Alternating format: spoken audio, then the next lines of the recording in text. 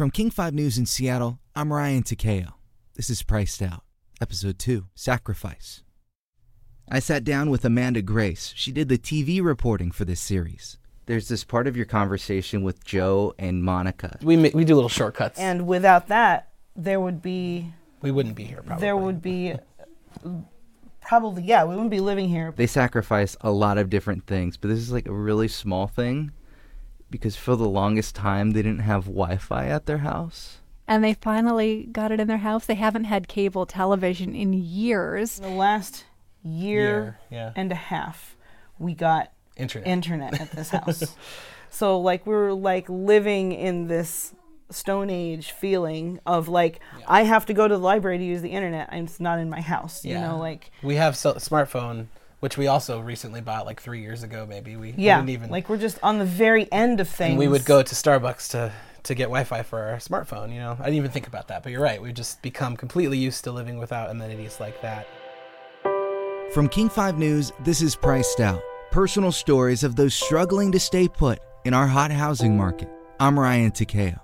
Surviving in Seattle it's just day by day. In the past 5 years, the average cost of living index has gone up 19% across the country, but in Seattle, it's almost triple that, up 55%. I can't afford to stay. In 5 years, home values have gone up 88%, rent has climbed 42%, and the median property tax bill in Seattle has gone up 56%. Those are the numbers. We'll tell you the stories. Sometimes we'll go to the food bank if we need to. And it still may become untenable, you know, to live here because of the cost of living and continually going up and my wage staying at a pretty steady plateau. The personal tales of those stuck in the middle, those feeling priced out. It concerns me for the future if I stay here. First, we'll release 3 episodes, and then we could tell your story. Email us, pricedout@king5.com. And we might tell your story of you being priced out.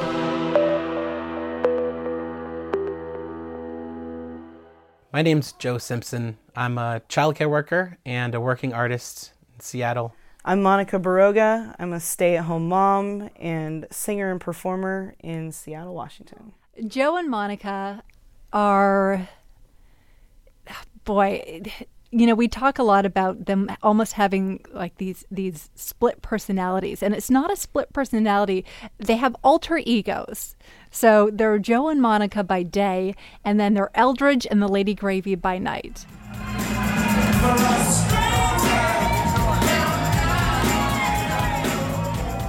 What? It's wild, but they're musicians in a band called Eldridge Gravy and the Court Supreme, and they wear feather boas, and Joe wears mascara and eyeliner and huge hats and sequins, and they are performers.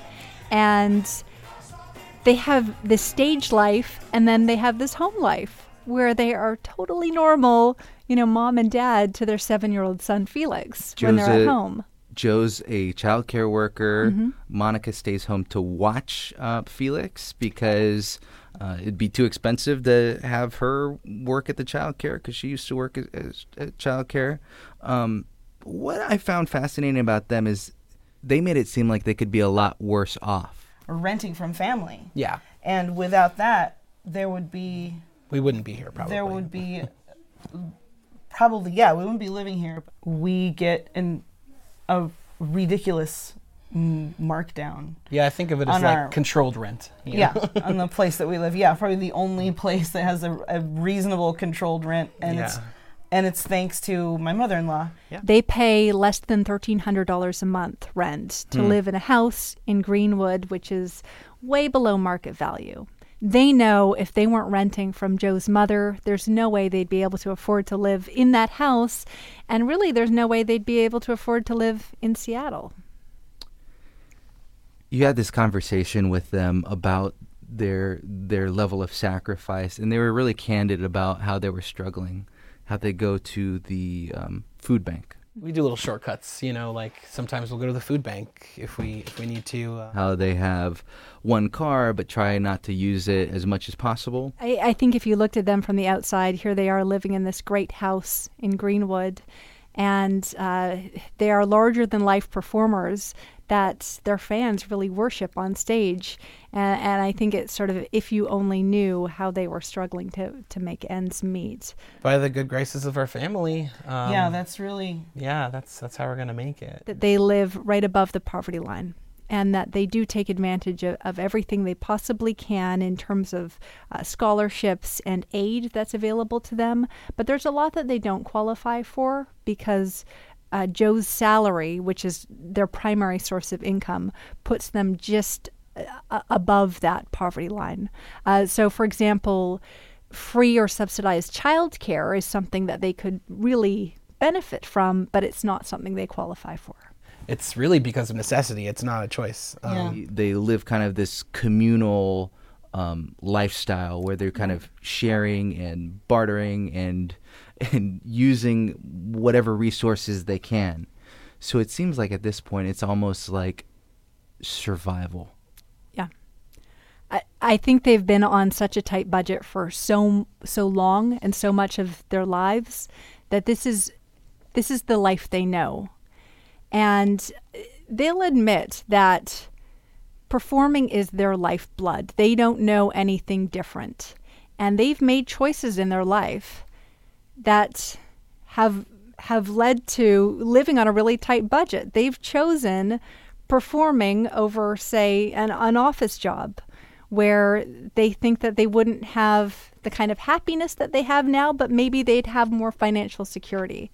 They choose jobs in childcare because they love working with kids, but also because it affords them the flexibility that they need to work as musicians.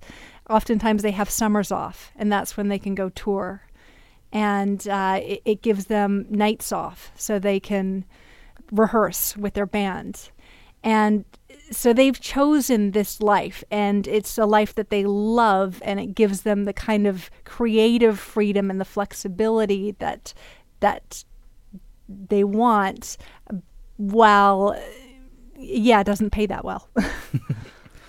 Let's talk about Amy for a second. I am Amy Marie Douglas, and I am an artist. Amy's big sacrifice is she's not contributing to her 401k right now. So she's given up retirement or planning for her retirement. It's scary to be in your mid-40s.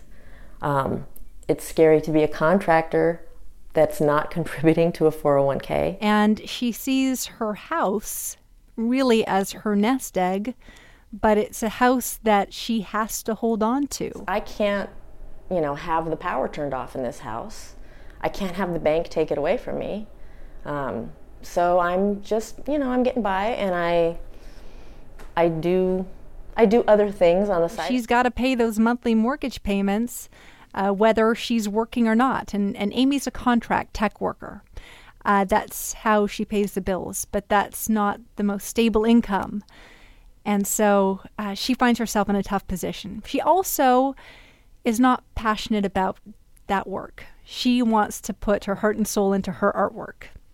That's what brings her joy. And she feels that she's tethered to this 9-to-5 tech job just to pay her mortgage, to keep her house, to support herself, but it's not really bringing her joy. It's stressful, all the sacrifice. Sometimes you just need a distraction to keep sane. Next time on Priced Out.